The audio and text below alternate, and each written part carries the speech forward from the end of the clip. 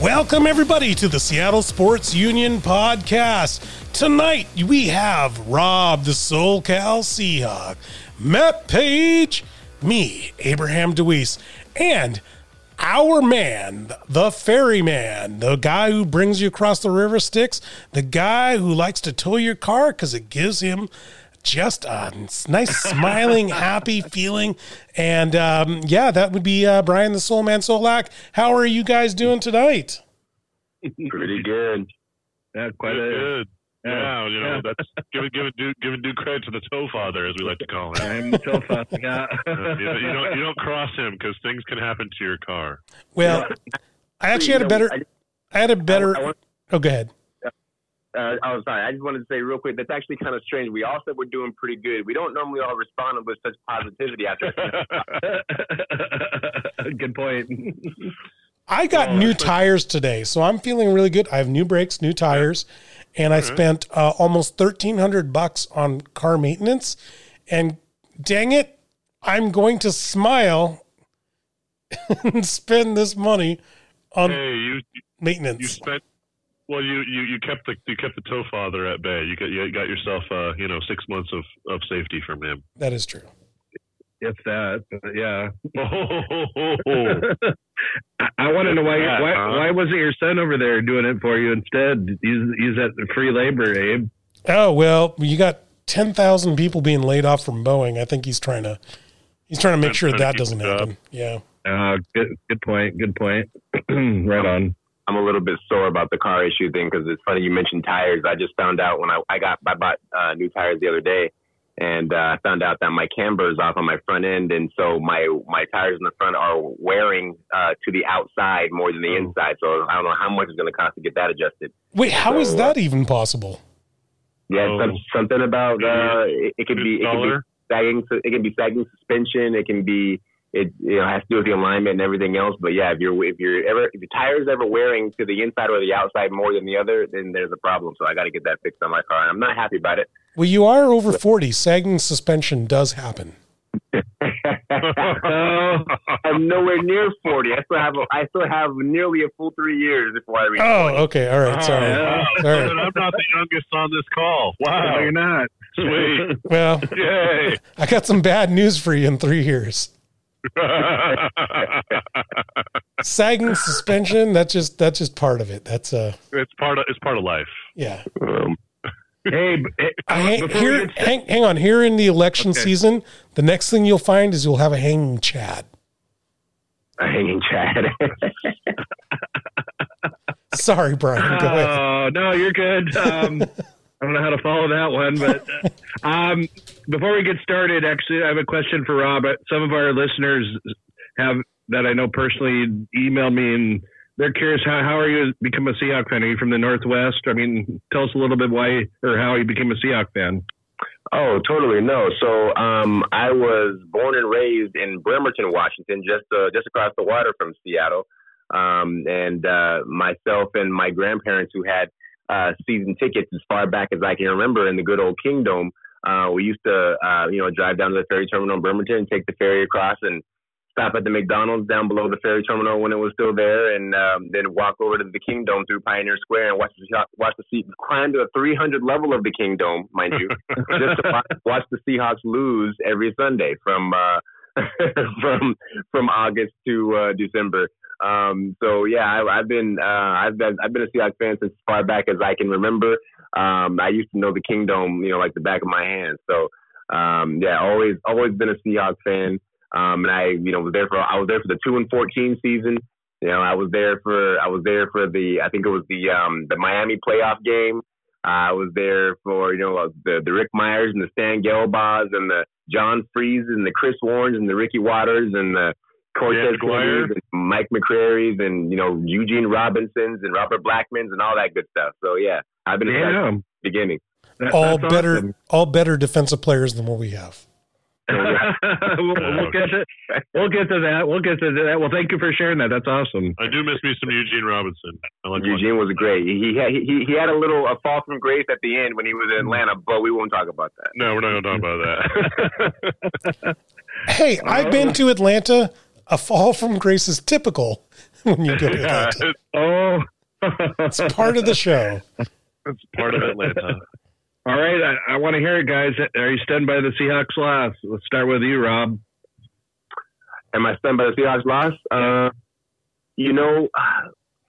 I wasn't stunned by the loss. I was very disappointed by the loss, but and I'll say what I said in my podcast, which was very quick and very to the point. It was short and sweet. Well, it was short anyway. I don't know about how sweet it was, but I felt that this game was oncoming from the previous game against Minnesota. I think it was an eventuality where the defense was just not good enough to hold on to for us to win a game. The offense played great. The Minnesota game was different in that respect because we came out kind of firing.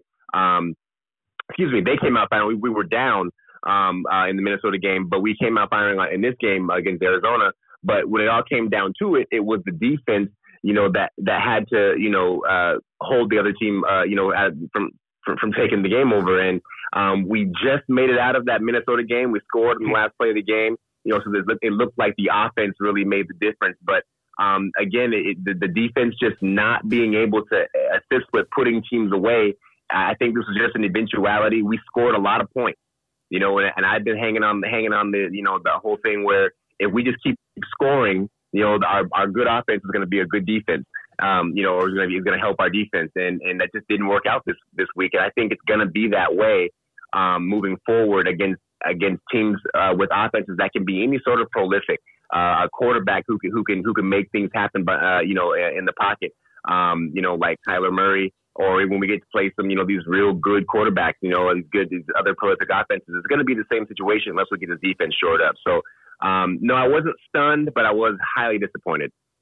Okay. How about you, Matt?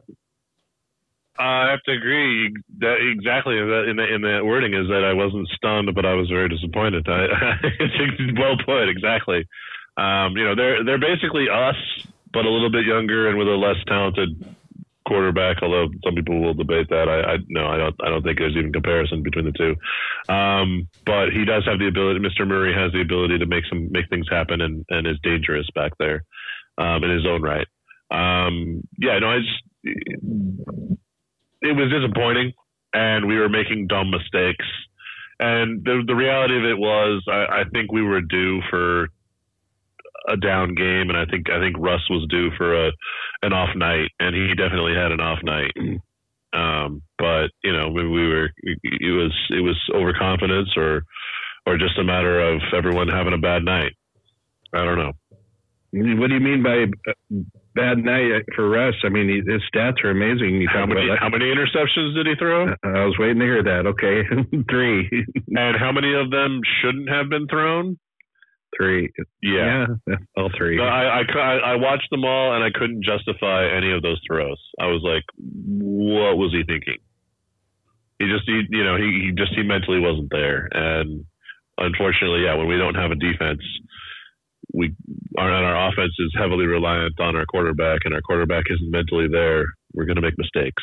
I think the interception he threw to DK, that Patrick Peterson ended up getting in the back corner of the end zone, I think that was more of just a miscommunication. But it's a testament to what you're saying is the heads being out of it or just being on the wrong page or whatever the case may be.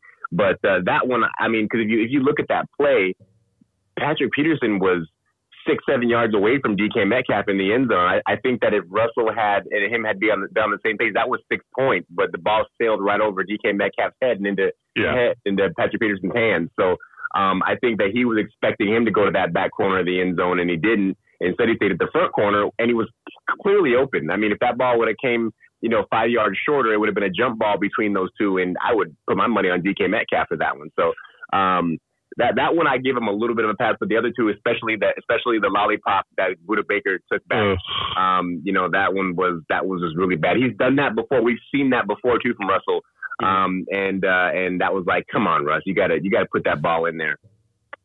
Abraham, your thoughts? I'm not stunned. This team has given up 500 yards like pretty much every week. This is not a good defense, people.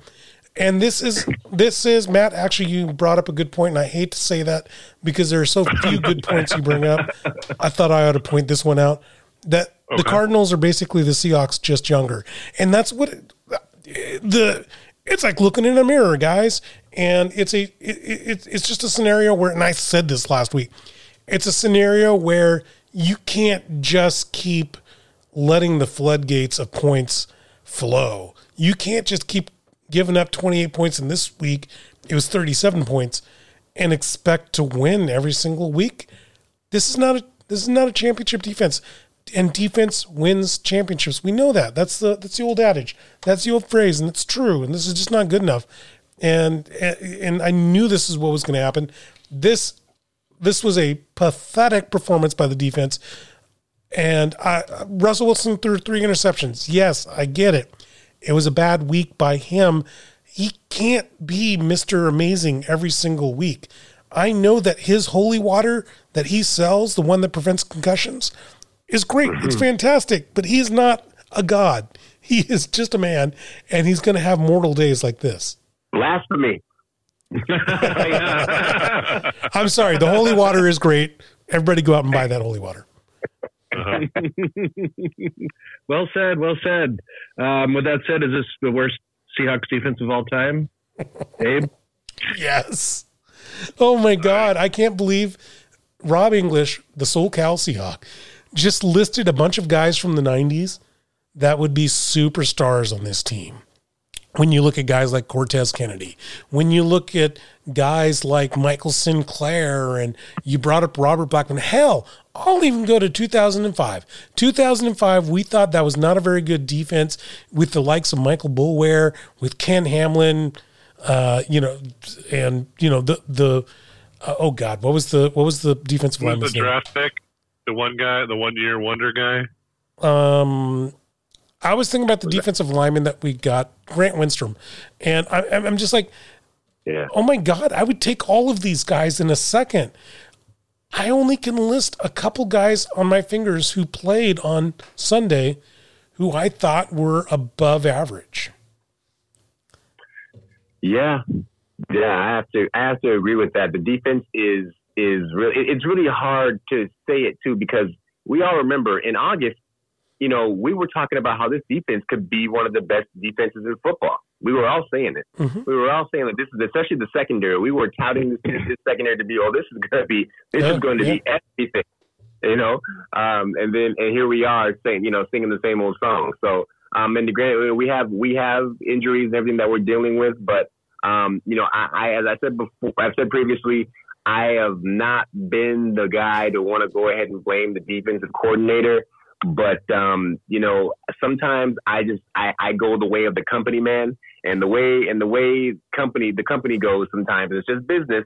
When you're not performing, the dude in charge has to go. And I think we might end up seeing a change at DC in the not so distant future here.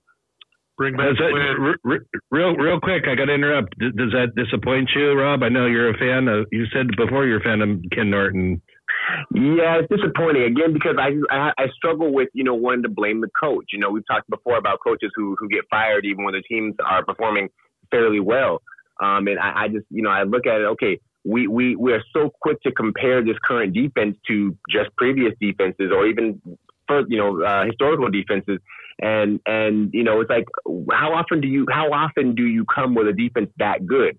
We've been treated to a historically great teams in the past, and but that all being said, this defense is nearly or is historically bad, and that's a problem.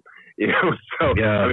Giving up, we're just hemorrhaging yards, and that's there's no way you can really argue it. It's a problem. You know what I mean? So if the coach that we have can't make do with the players, unfortunately, sometimes the coaches there has to be a change made, and coaches are casualties sometimes, and I think that's probably going to end up happening.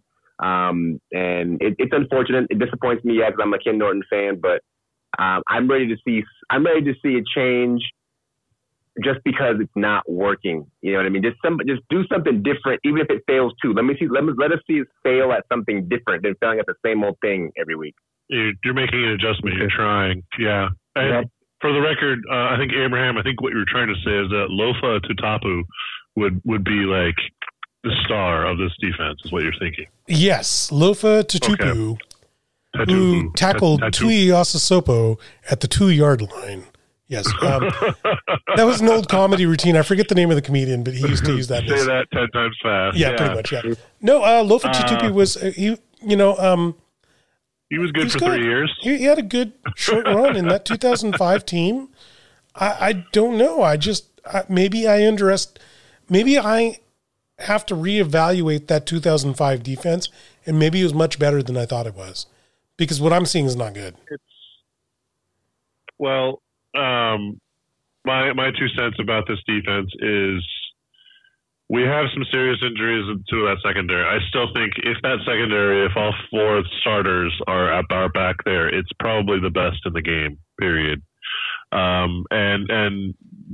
We've had trouble having all 4 there. But theoretically, we're going to get back Adams shortly, and by hopefully, long before playoffs, we'll have back all 4 healthy back there again. Up front, obviously, yes, we're letting up ridiculous amount. I mean, teams could rush for 1,000 yards against us in one game, just running it up the gut, and it's been embarrassing. We have some intriguing reinforcements coming in that regard, which we'll get to later on in the show here. But right now I wouldn't say the whole defense is epically bad. I still like the core of the linebacker core, meaning the main 2 guys of 3, and I still consistently believe that when we get everyone active in the secondary, it's one of the best in the game. It's just that defensive line is so bad. Is it true? Is it true that we did not touch Kyler Murray once? I mean, what I read is we didn't have no pressure. Am I wrong? Did we knock him down ever? The stats were 4 pressures, 0 sacks, 0 hits. I'm sure he got touched. Someone shook his hand after the game. Probably Russell, but anyways, that's sad. You bring that up. Some new faces coming in. Let's talk about that. Seahawks actually made another trade this week and got Carlos Dunlap from the Cincinnati Bengals. Can anybody tell me about who is this Dunlap character? He's a character, huh? Okay. What kind of football player is he? I mean, he's a very good. He's a pretty solid edge rusher that's been wasted on the Bengals for the Bungles or the Bengals. However you want to address them, either one is accurate. He's been wasted upon them for quite a while. He's a pretty solid dude. I don't know about in terms of like locker room, because him demanding a trade is and they left him behind on this travel. So I'm not really too sure about his head recently, but he's coming to a team that has a chance to win it all, and so that usually has a way of shutting people up who want to go to a good team. I think he adds a dimension our defensive line is missing. And the bottom line is we gave up a conditional 7th rounder or something ridiculous. And we didn't pay much. We also gave up BJ Finney. Yeah. Yeah, but that was a salary dump. So it saves us money to carry him, and then we gave up a pick that doesn't even matter. So the bottom line is we didn't pay much to get him. We weren't going to use Finney anyway, because he was buried in the draft in the depth chart, and I like the addition. Yeah, he's a 2-time Pro Bowler, and he's had a couple good years, in the sack department. He's been in the league since I think 2010, so he's not young, but he's got that veteran know-how. I think he'll be an asset. We certainly could use any help down there. Yeah. So, I think maybe he'll be, this defense's version of, I don't know, I was gonna say Michael Bennett, but that might be a stretch. But I think anything will help, and so he was just another guy in the rotation. I'm looking forward to seeing that. And when we get snacks in the field, hopefully that's gonna be an issue, or will be an issue for opposing offensive lines as well. To Robert's point, he projects as a Michael Bennett, but not Michael Bennett in that during NASCAR packages, Michael Bennett moves to D tackle. Rather, he plays the D end position on first and second downs that Bennett used to play. And it's going to allow whomever plays at the Leo position, so that smaller edge rusher position, a little bit more leeway. He's long, he's lean, he's a sacking machine. He has something to the effect of, I don't think he's ever broken. No, wait. 1 year he did break 10 sacks, but he's consistent every year. It's like 8 or 9 sacks. And superstar coming out of the University of Florida. He's a Gator. He's the guy who made Tim Tebow look good as Tim Tebow got overhyped and, all the fame. He made sure that they won. Yes. He made sure they won championships. And he's a good player. Like Rob said, two-time Pro Bowler. He isn't a superstar, but that's okay. We have Jamal Adams coming back. It's okay. We have Snacks Harrison coming in. We don't need him to be a superstar. We just need above average. That's all we need out of this defense, guys. This defense has given up 5 more points per game than last year. If we can just get this down below 25 points per game, 24 points per game, I think we can do well here. I mean, right now the offense is scoring 34 points per game. If he can just get some quarterbacks in this league to at least think twice, I think this is a great pickup, and hopefully Snacks Harrison can shore up that run defense, because what we got now doesn't work. So you guys make good points, and I'm still not convinced, I guess. Do you think Dunlap and Harrison can make our other guys play a little bit better, like DeMontre Moore, LJ Collier, Anthony Rush, Rashawn Green, Shaquille Griffin, Brian Moan? I mean, these are guys that nobody knows, and obviously there's a reason why nobody knows. Rush got cut 2 days ago, yesterday. He did. Okay. He is gone. And that's leading to speculation that Snacks is ready to go. So you're talking about, hang on, I just wanted to throw this out there if I could, Matt. You're talking about 2 guys over 31. This is basically Logan's run. Call it, or pro sports is basically Logan's run. That jewel goes off in your palm and says you're really, really old at 30. So I can't say we have to put our trust in them, but my God, it's got to be better than what we have now, right? Yeah, they definitely are a big improvement. I'm pretty excited to see what Snacks can do up the middle. He's very consistent in his performance of disrupting at the middle and disrupting the run, which we're having trouble with. He's a big guy. He usually plays nose tackle. We don't really have that position in our defense, but he can, he can put him in the middle and he'll disrupt the heck out of that offensive line. And, he's not going to get sacks for you. He's the guy he's a body in the middle that just creates pressure and breaks down that pocket and grabs the running back if he comes anywhere near him. And that combined with, having another above average edge rusher compared to what we've had is a big improvement. And, like I said, they cut, what's his name? I'm blanking on his name. Rush. There we go. Sorry. Born blanking on his name. He's no longer a Seahawk. He's no longer relevant. Why should I remember his name? No, I'm kidding. So they cut Rush. So there's speculation that we're going to see Snacks maybe this weekend, and get them all in there. And for the name like Rush, you think he'd be a little better at rushing the quarterback? No. Burn. Sorry. Excellent point. Who was the pitcher in baseball named Homer? Homer Bush. Homer Bush, yeah. I mean, sometimes you just have a name that doesn't match what you can do. Yeah, but then sometimes you have an awesome name like Quentin Jammer, who was a great corner.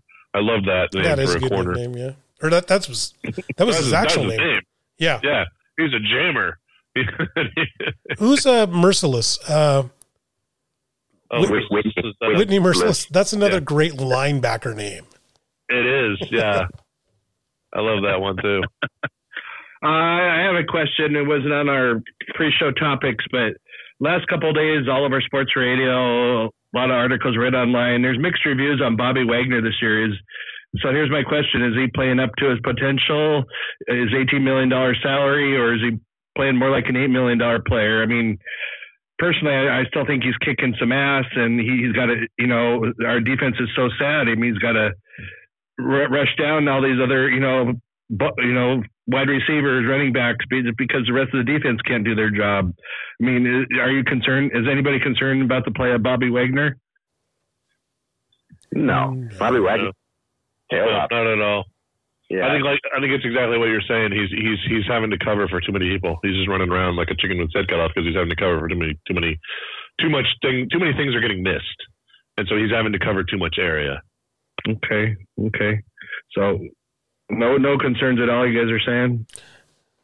Well, I don't know if Trust he comes. Bobby. If Bobby comes in here and decides to take over the host for this show, you might be concerned, but I'm not concerned.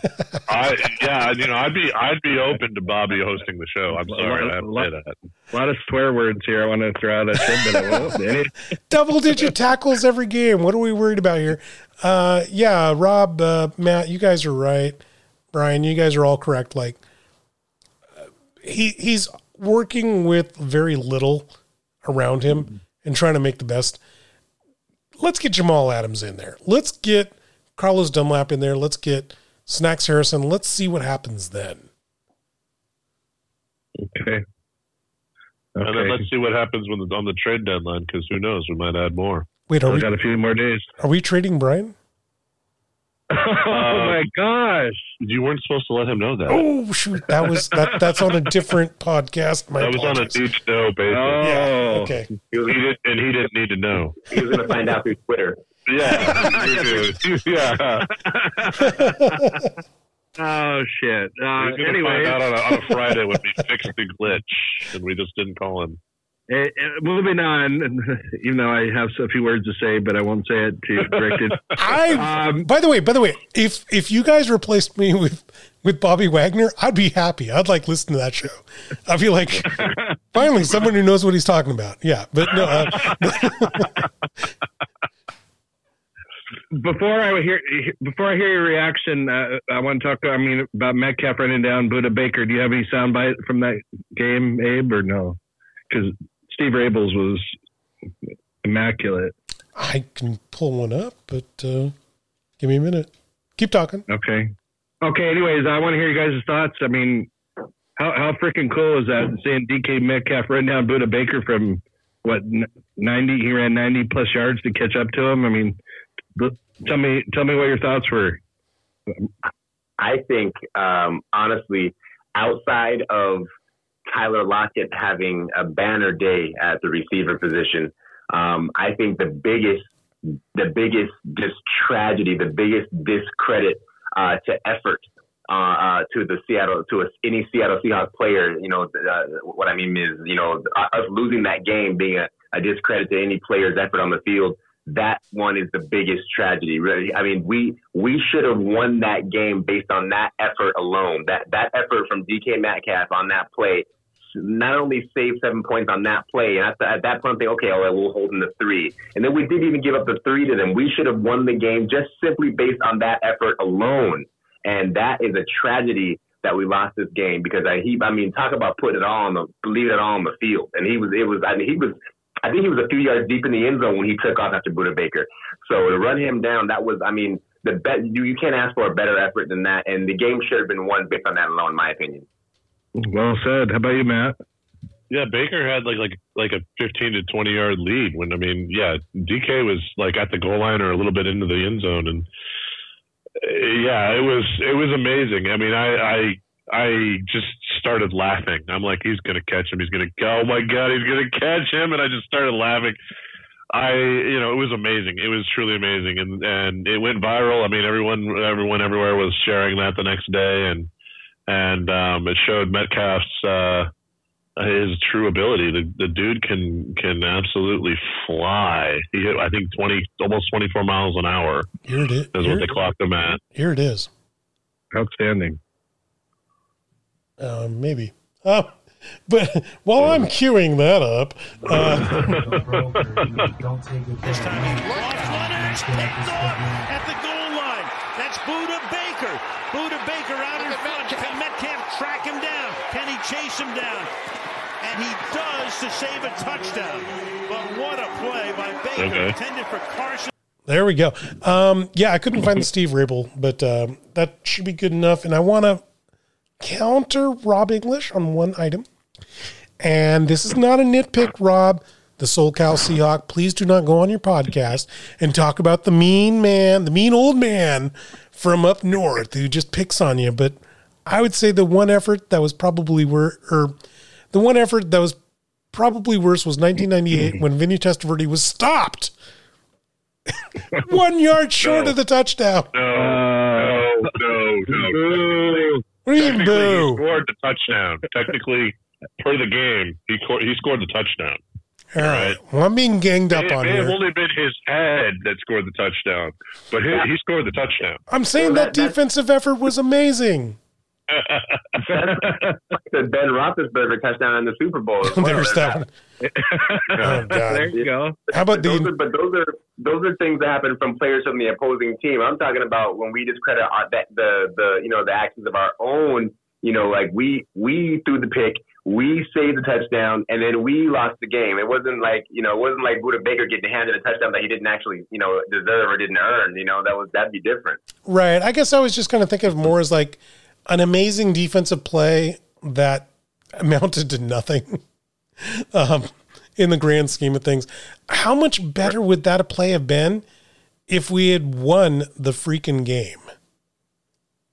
It would have been. He would be my player of the week. That's for sure. Because if we had won that game by 4 points, then that would have been the play. That would have been the game winning play, more or less. You know what I mean? They would. Yeah, play of the year, play of the century. Yeah, definitely. Absolutely. It will be on highlight reels for a long time to come. I know that. Definitely. I know, Matt, but I mean, like, still deep down inside, I know we lost the game. And so it just kind of bugs me. Like, awesome play. I'd rather have the W. There's a lot of plays that get replays that get played that really bother me. Starting with a certain Super Bowl play, but so there's good replays and there's bad replays. So you have to live with it, I guess. Oh, every Patriots fan knows that one. Lose their greatness if the game results in a loss. There's a lot of plays that are great, but they like who cares? We lost. The play has to be really, really great to gleam brighter than a loss. You know what I mean? Sure. Think about that, Jerome. Think about that Jermaine Kearse catch, the insane one that gave us the lead in the Super Bowl. All of them were insane. Well, the specific one where like he was on his back and the ball was juggled. You're still describing about like 90% of his catches. I swear I never saw that guy catch a ball that would hit him in the number. I never saw that happen. It was always backwards, one-handed, falling down, somehow winding up inbounds, touchdown or something. It was weird. It was just that guy always blew my mind. I was waiting for us to cut him every year, but he kept coming through with those clutch catches, so you couldn't really justify cutting him. You mentioned Tyler Lockett. He had a career day. And we still lost. Are you obviously we're happy for Lockett, but once we hit overtime, in my opinion, looked like we were tired and didn't seem to give a shit anymore. Tell me your thoughts. Lockett, about Lockett having a great day. Why didn't we win in overtime? Abraham, you go first. Yeah, you bring up the 200 yards, 15 catches, 3 touchdowns. Fantastic, amazing. But I go back to like the Metcalf rundown of Buda Baker, and that's all fine and good, but my team didn't get the W. If it's a matter of my team gets 300 yards on offense, but gets the win, I'll take that over 520 yards that they got and the loss. So individual performance is fantastic, but I root for the laundry, guys. I root for, I do play fantasy football, but I root for my home team, and it's the win that matters. Right. Win at all costs. I mean, it doesn't really matter, because it doesn't matter if you rush for 100 yards or 1 yard. If you get the W, that's the only stat that matters, So, we've seen quarterbacks that throw for, 5,000 yards and don't get a ring out of it. You know what I mean? So it doesn't really matter what you do individually. Well, yeah, the best example that I keep coming back to in my mind is the Atlanta game. Russ is obviously a deadbeat. He's only thrown 4 touchdowns, but he's on and 130 yards or something like that. It was only 180 yards passing. It was something ridiculous like that. He's clearly a deadbeat quarterback, because on the other side of the ball, we've got Matt Ryan, who's thrown for 480 yards and 2 touchdowns or something like that. That's a real quarterback. No, the yards don't matter. It's the W. Obviously, one quarterback, won the game and one didn't. So who cares about the stats so much? Fair enough. A couple more questions before we talk about next week's game. I don't know about you, but when David Moore had the holding penalty on, Metcalf the touchdown in overtime, that pissed me off. I mean, what were your thoughts? Did it piss you off, or you just said? Well, my deal with David Moore is this, and it was really unfortunate, because I've been high on David Moore lately, and the thing is that we didn't need DK to score a touchdown on that play. Like, it wasn't, I mean, it would have been great to walk off touchdown, hooray, great, where the Seahawks, we love, blah, blah, blah, blah, great night ends great. But we didn't need him to get into the end zone on that play. We just needed to get the first down and keep the drive alive.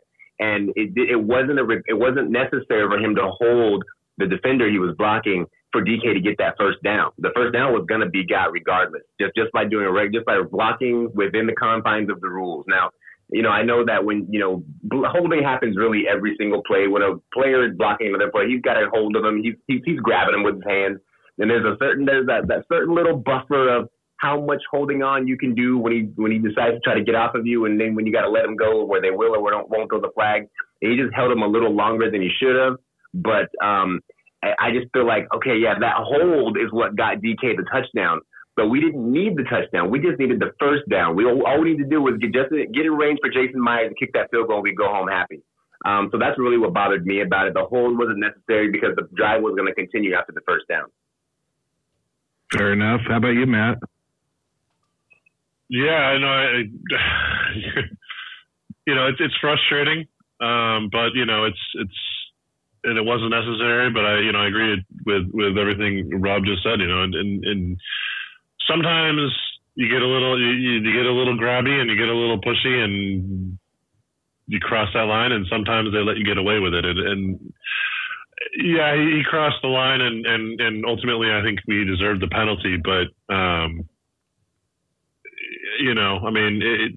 he's young, and it happens. The job of the team is to then, carry on and go for the first down. That's what we needed, was a first down. And that next play was not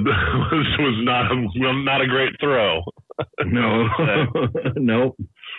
So yeah, penalties happen, and learn, move on. And the bottom line is that, the team needed to move on and the team didn't. Abraham. So I can sit here and I can agree with Rob. I can agree with Matt, but I refuse to do both at the same time. So rather, I'd like to divert the attention to Mayoa. What the heck was this guy doing? Why was he vaulting over? Oh, yeah. Why was he vaulting over the offensive line trying to block that field goal when that's a fundamental rule? You can't do that. That's a brain drain right there. That's a person not thinking about what they're doing. Whereas the holding penalty, sometimes your fingers just get caught up and these things happen and whatever. We still had more plays that we could run after that. But I mean, to give this Cardinal team that's on, this high right now, that, as they're making their comeback, to give them like an inch and to give them a shot at a touchdown, unforgivable. Yeah, I feel the same way about that. You got to know that you can't vault over the line on a kick. I mean, how do you not know that? I mean, there was so much, such a big to do about it when they changed that rule, and it's happened so many times since the rule changed that you've got to just know that you can't do it. Like, I guess the rule, I mean, if you can figure a way to jump over the line without touching them, it's still legal, right? You just can't you put your hands on their back to vault yourself over, right? Yeah. You cannot you can't like climb over them or like that. Yeah. Right. So I mean, you gotta. Who was it that used to try and do that? Cam used to do that all the time. Cam used to try to jump over the line, He didn't just try; he successfully did it several times. Successfully, yeah. I want to say it was against Carolina. He did it one time, but he did it against Carolina, and then actually Bobby Wagner also did it against Arizona about 3 or 4 years ago. There you go. Yeah. So yeah, the fact that he didn't know that wasn't okay. Maybe just a lapse in judgment or a brain fart or whatever you want to call it. But that certainly killed us because they went down and scored a touchdown after that, and that was a big deal. All right. Next up is the running backs. Guys, we talk about this every week. Chris Carson and our lack of depth. And now we are down to DJ Dallas as our only healthy running back. Thoughts? I mean, are we concerned about all these injuries at the running back? Maybe not as much. I was just going to say, maybe not as much as years past. I don't like DJ Dallas. I used to be a Travis Homer hater, but I've seen a lot of progression from Homer and wish that he were the one that were healthy and not Dallas, because I saw a big old whiff on DJ Dallas when one of the rushers from the Cardinals came in late in the game. He just looked like he didn't know how to play this game, and I don't have the trust in him. But I'm not that worried because this is a pass offense now. So we're just going to throw it 70 times. And I hate to say it. Yeah, I agree with Abe. I saw that whiff on that block. And I was kind of dumbfounded, like, cause it looked to me when you watch the replay, he looked at the rusher coming on and then looked the other way while the guy ran right by him. So like it was almost like he's like, yeah, I'm not touching that, and like he didn't want to block the guy, but I'm sure he probably just got lost in the game, and it was huge, just to miss that block completely. I don't know. We don't know that Carson is out for the game, right? He hasn't been practicing yesterday or today, so I think he's not out yet, right? He hasn't been officially ruled out yet. No. Okay, so same with Hyde and same with Homer. Right, they're all questionable. So I'm going to go ahead and just keep my fingers crossed that hopefully at least one of those three guys will make will suit up on Sunday, and it won't be just DJ Dallas. Although I have seen DJ Dallas, I think it was the Miami game. He had a couple of touches, and he looked a little shifty. He looked like he runs strong. So if we can just get something positive out of the running game. If we can get 3 yards in a cloud of dust out of the running game, I think we'll be okay. As long as Russ continues to cook and the defense just shows up a little bit. Technically, Carson, Hyde, and Homer are all questionable. That's what I said. Yeah. Pay attention. Well, say it more emphatically, or even with a Shakespearean accent. And maybe I'll pay attention. Anyways, Matt, let's hear your quick thoughts about the running back situation. Emphatically or with a Shakespearean accent? Emphatically. Yes. I'm not gonna do a Shakespearean accent, but I will speak a little more emphatically. DJ Dallas, by the way, is also on the injury report. So oh no! All four of them. Are you serious? Yeah, but he did participate fully in practice, and he's going to be ready. But he does have a banged up arm apparently. No, I'm not too worried. We're a pass first offense, and we pass and we run a little bit, and they'll make adjustments. We still have Nick Bellore, the fullback, who we barely use, but I'd love to see us use the fullback more.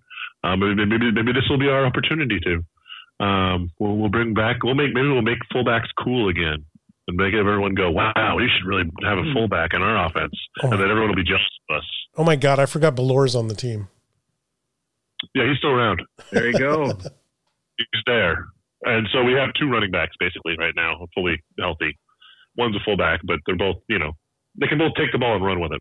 Fullbacks can, yeah. I mean, look at the Niners. They use their fullback every once in a while, and they seem to do pretty well with the running game. With that said, Seahawks play the 49ers on Sunday, and I believe they're favored by 3. Let's hear your thoughts about the game, starting with you, Abe. Oh, I think the Seahawks being favored is a wrong way to go. I don't have the full confidence that Dunlap, Harrison, and Adams can make this game. So I'm super duper worried that we're going to make yet another Yabo quarterback look like an all-star. Jimmy G, I think, is going to play. And I don't know if we're going to get the pass rush. I don't know if our pass rush is going to hit. I don't know if we can be optimistic until another week from now. Like it just doesn't seem like this is the week where it's going to work. Now, on the offensive side, I expect to light up. I think Richard Sherman's out for this game, so I expect to light them up a little bit. But it's going to be a toss up for me. It's a flip of the coin. It's not a 3-point advantage. I don't feel good with that.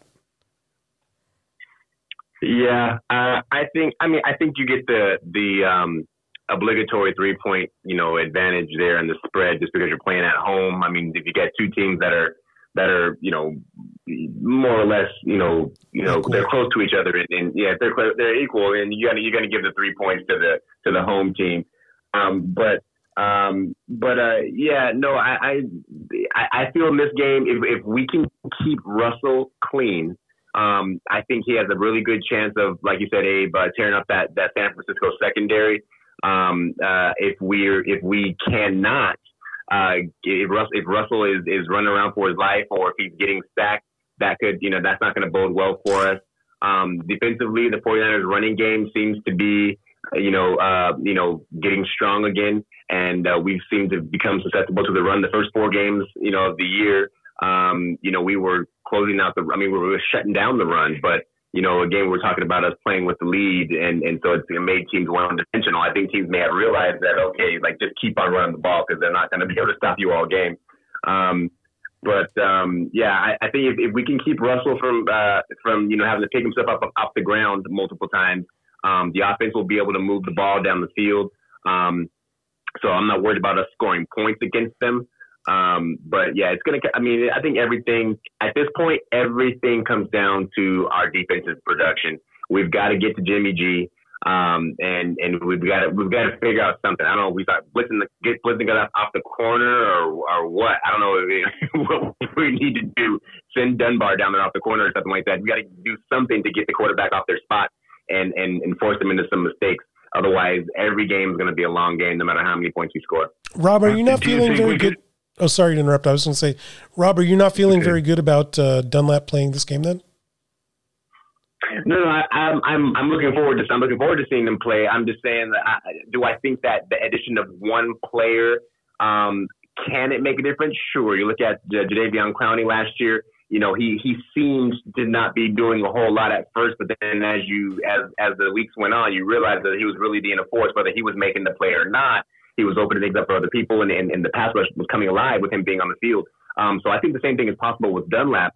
But we have been literally historically bad. So am I expecting a night and day difference with the addition of one player? I'm not going to put all my eggs in that basket.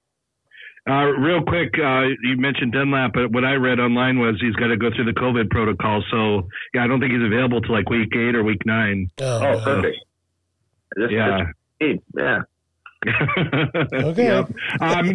In your analysis, Rob, you mentioned about the running game. I mean, the 49ers are out. Tevin Coleman, Raheem Mostert, they're out. They're on the IL, or whatever they call it in football. But they have Jerick McKinnon and Michael Hasty at running back. Can the Seahawks defensive line stop these two no-names? Jerick McKinnon, I don't know if he would be a no-name. He's a real name. Where's he from? Tell me it then. I never heard of him. So Jerick McKinnon, where did he play before? Jerick McKinnon was in Was he? I want to say, was he in Kansas City? Well, where was Jerick McKinnon at? He was a Minnesota Viking. Yeah, Minnesota Viking. Thank you. Yeah, it was Minnesota. And he played Viking. for Georgia Southern before that. Okay. Yeah, so Jerick McKinnon, he's got some some skills there at the running back position. But what last week anyway, it showed the Niners ran the ball well, and it didn't matter who was running the football. I mean, they went in there and ran roughs out over New England. And I don't know if that's a testament to how well they were playing or how poor New England was.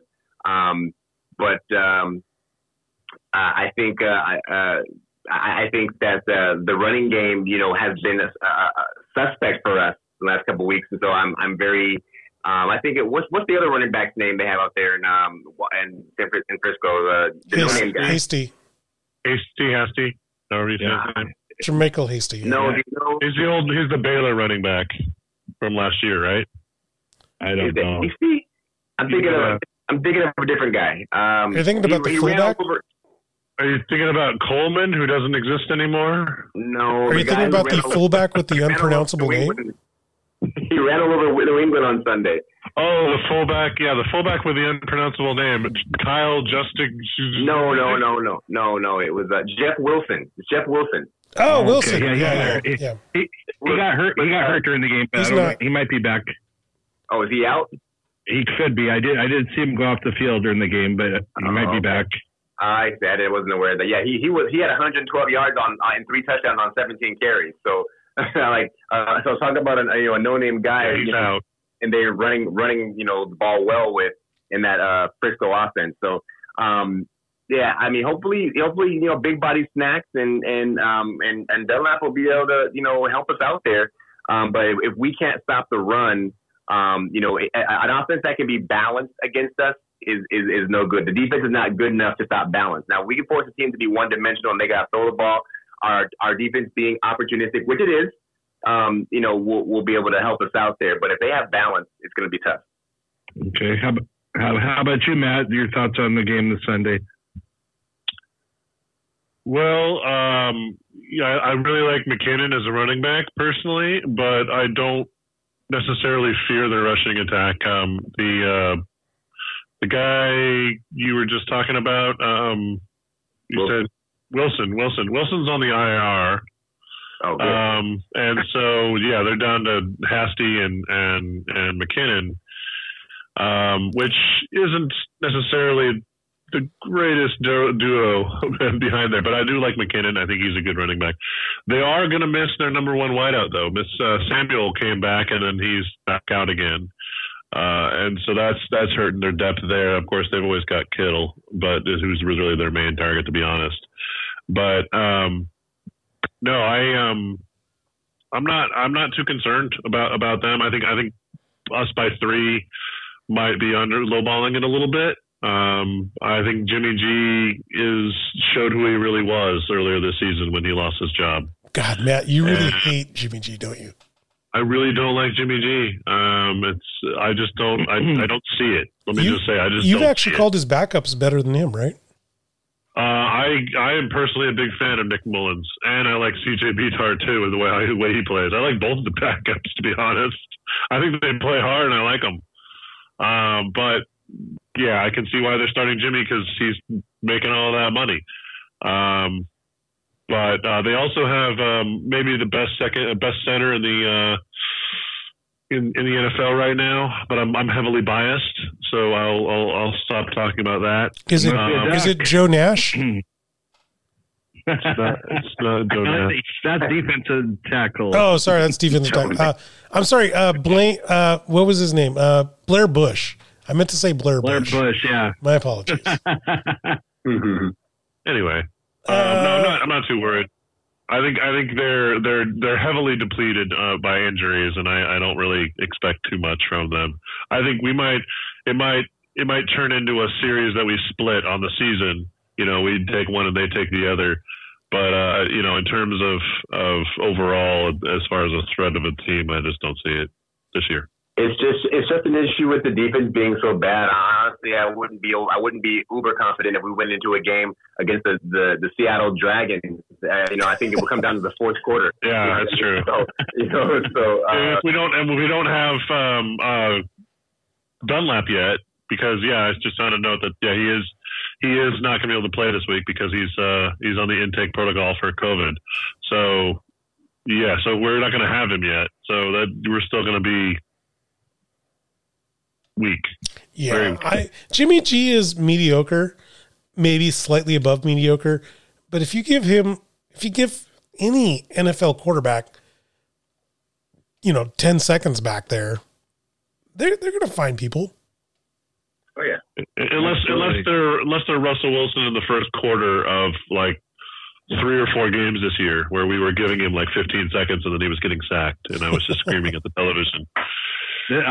This just in, Jimmy G just tweeted that he's not a fan of Matthew Paige, so I just wanted to share That's that. cool. That's cool. Where can I like and follow him?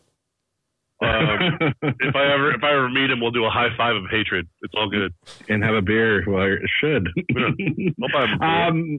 That's quality judgment hating me. Some of our fans have told me that they like when we do predictions. Can I get a prediction from each of you for this Sunday's game? Go ahead, Abe. Sorry, I got caught off guard here. Matt was talking about meeting Jimmy G, and I remember the time that I met Sanchez. You remember the quarterback Sanchez, Mark Sanchez? Yeah. Sanchez? Yeah, I met his uncle at a party. I did not know that was his uncle. Did you discuss the butt fumble? No, what I discussed is that he was a terrible quarterback, and I'm glad that he's on the 49ers, and I hope that he starts so the Seahawks can beat him. And my friend was like, that's his uncle. And I was like, nice to meet you. Yeah. I stand by my comments. I hope you don't take them personally. That's funny. One time I got trolled. I got trolled by Alex Smith one time. No way. He's from the San Diego area, and this is many years ago. I was still pretty new to San Diego, and I was doing security down at the NBC studio building downtown San Diego, and Alex Smith was in town. Talk about one of his charity foundations, the charity organizations he has in the area. And I'm like, they're like, oh, Alex Smith is here. I'm like, get out of here. That's Alex Smith. So I'm out there and I'm looking at Alex Smith. And first of all, I'm posturing up next to him because I'm like, Alex Smith is not that big at all. I'm easily as big, if not bigger than Alex Smith. And I'm like, this guy plays quarterback in the NFL? Like, what? So when I got him, I kind of got him by himself in the lobby. I said, hey, Alex. I said, "How you doing, man?" I said, "Hey, my name is Robert, man. I'm a Seahawks fan, man, but I'm a fan of yours too," which is a complete lie. He said, "I don't want to bug you, man. But is it cool? Can I get your autograph?" He's like, "Sure." So I gave him I gave him a notepad, with like the station, what do you call it? The stationery. The stationery, yeah. And he signed it. And I told him I was a Seahawks fan, so he trolled me. He writes Alex read his name with his number, and he wrote "Go Niners" on it. And I was like, "Get out of here, man!" That's my meeting a football player story right there. That's awesome. You had that one coming. Yeah, you did. Anyways, predictions, please. Oh, predictions. I actually had the Seahawks losing this one, if I remember right from our predictions last week. I said back-to-back losses, which isn't a normal Seahawk thing, and I understand that, but I'm going to go against conventions because our cavalry coming over the hill in Jamal Adams, Harrison, and Dunlap, I think is still a week away. If they're not there, I'm okay with just punting this game. Put us at 5-2. That's fine. Let's get the healthy guys back. Let's not get anybody else injured, and then we'll just take it from there. Ooh, I got to disagree with Abe, which is no surprise. I think we win this game. I think we come out in this game a little bit upset about how the Arizona game, panned out. I think we still see the same, glaring holes that we have. But I think Russell Wilson doesn't throw 3 picks in this game. I think he's a lot more careful with the ball, a lot more measured, a lot better concentration. Not that he was not that he was just all over the place. I think he was just pressing toward the end, especially that pig he threw in overtime. I think it was just him just pressing. I think Russell has a much more. Russell had a great day, but I think he has a much cleaner day, minus those 3 picks. I think he has a pass rating well over 100 in this game. I think the defense just does just enough, and we probably win this game not too far off the spread. I say it's probably going to look like a little bit of a small tier shootout. Maybe 28, 20, 24, something like that. Matt?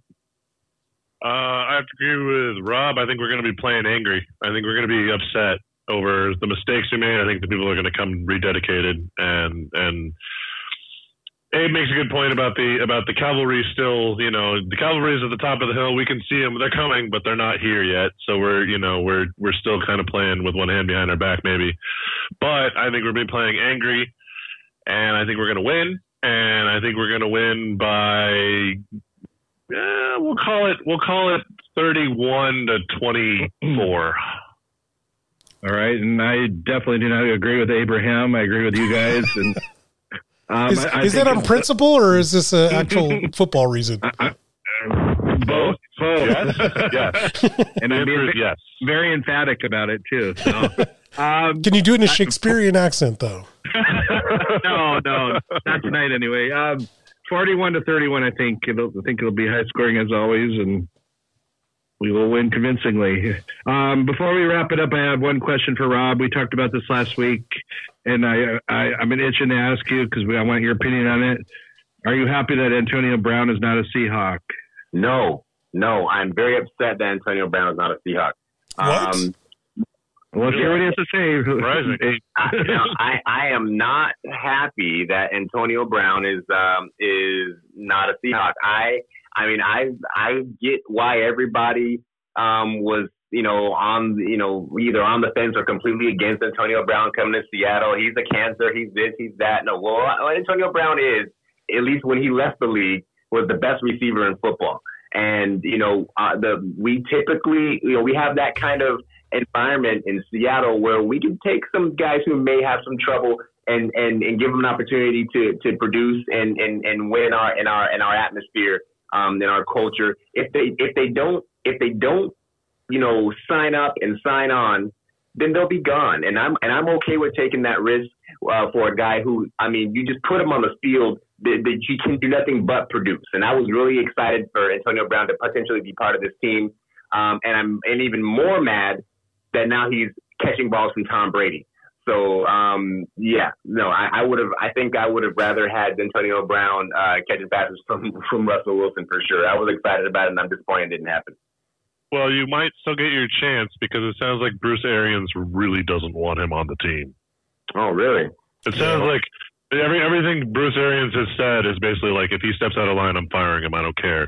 It sounds like Tom Brady stepped in and said, "Oh, I want this player. We're going to go get him." And the GM and the owner went, "Oh, it's Tom Brady. He knows what he's talking about. Okay, let's go sign him." And they got him. They're building a fantasy team for Tom Brady is what they're doing. When Frozen Toes himself takes that Buccaneer ship and sinks it like Terrell Owens sinked his own career in 8 different teams in this league, I will laugh. And I might go to Rob English's Facebook page and laugh there. I might go to the tallest hill in Seattle, in West Seattle, at High Point and laugh from there. I'm just going to have a great old time and watch him just destroy another opportunity. Right now, DK Metcalf is a better football player than Antonio Brown. And we don't need Antonio Brown. I'm just saying, imagine DK Metcalf, Antonio Brown, and Tyler Lockett on the field at the same time. That's like saying imagine Jesus, Buddha, and Satan on the same team. Okay, they all got superpowers, but I don't need Satan on the team. I'm good with Lockett and Metcalf. Imagine the team that would be, though. Well, Buddha's pretty out of shape. So I don't know how good that'd be. Yeah, that's true. Buddha's never gone across the middle. Yeah, on a crossing pattern. That's a good point. He might be a good defensive lineman. Or a fullback, yeah. Maybe that's our pass rusher. We need to call him. Yeah, there you go. All right, time for quick shout-outs. I want to start. We do have several loyal listeners, believe it or not, and I just want to say thank you to Eric Ryder, Phil Mann, and Dave Chambers. They're three of our loyal listeners, and I always appreciate the feedback that you guys give, so thank you for that. Matt, do you have any shout-outs? Yeah, I wanted to shout out to one Soulman Solack, who rumor has it his birthday is tomorrow. What? I think it was. Yeah. Yeah. Happy birthday, old man. And, carry on. Appreciate that. 49. Yeah, if you want to know, I'm 49. Wow. So you're really old then, right? Yeah, I am. So you're below the, what was it? What were we calling it? What is it? Hanging Chad that comes next? Is that what's next? is that where he's at, Abraham? Sure. How about you, Rob? Do you have any shout outs? Yes, I'll give one shout out to my youngest daughter turned 5 years old yesterday, so I want to give a shout out to Aubrey English, and she has a quick message for the team, real quick. Go Seahawks! Oh, go Seahawks! There we go. Raising her right. That's what I hear. Tell her she's hosting the show next week. I'll get her prepped for it. All right. Hey, SoCal Seahawk, you gotta plug your show too. Oh yeah. Tune in to Short Yardage for my weekly, and sometimes twice a weekly. Inside on the Seahawks. You can catch me on Spotify, Podbean, Apple Podcasts, and get my unlicensed professional opinion. And I got to get you guys in the show too here pretty soon, so look out for that. Awesome. Right on. And for my shout out this week, I just want to say that Halloween is within our own, spirit, within our souls, and if we can't get to the parties that we'd normally go to, if we can't go get the candy that we normally go to, just keep that spirit in your soul, keep the fun alive in your own lives here in the COVID era. And I want all you guys to go out there, check out SoCal Seahawks podcast, check out all our great content at www.seattlesportsunion.com. As well, check us out on Facebook. Like us, in fact. We're likable, I think. Most of us are. I think we're nice. I like us. And as well, go ahead and check us out on Twitter at Seattle Sports U, where Brian, the Soulman Solack, posts all his great content. And, of course, every week here on Thursdays, check out our podcast on iTunes, Spotify, and Podbean, Seattle Sports Union's weekly podcast. I want to thank you to Rob the SoCal Seahawk for joining us, Matthew Paige for joining us, and the man with the plot and the man with the plan, the man crossing the river Styx with his tow truck in tow. That is Brian the Soulman Solack. Have a great day, guys. Go Hawks. Go Hawks. Just close it out.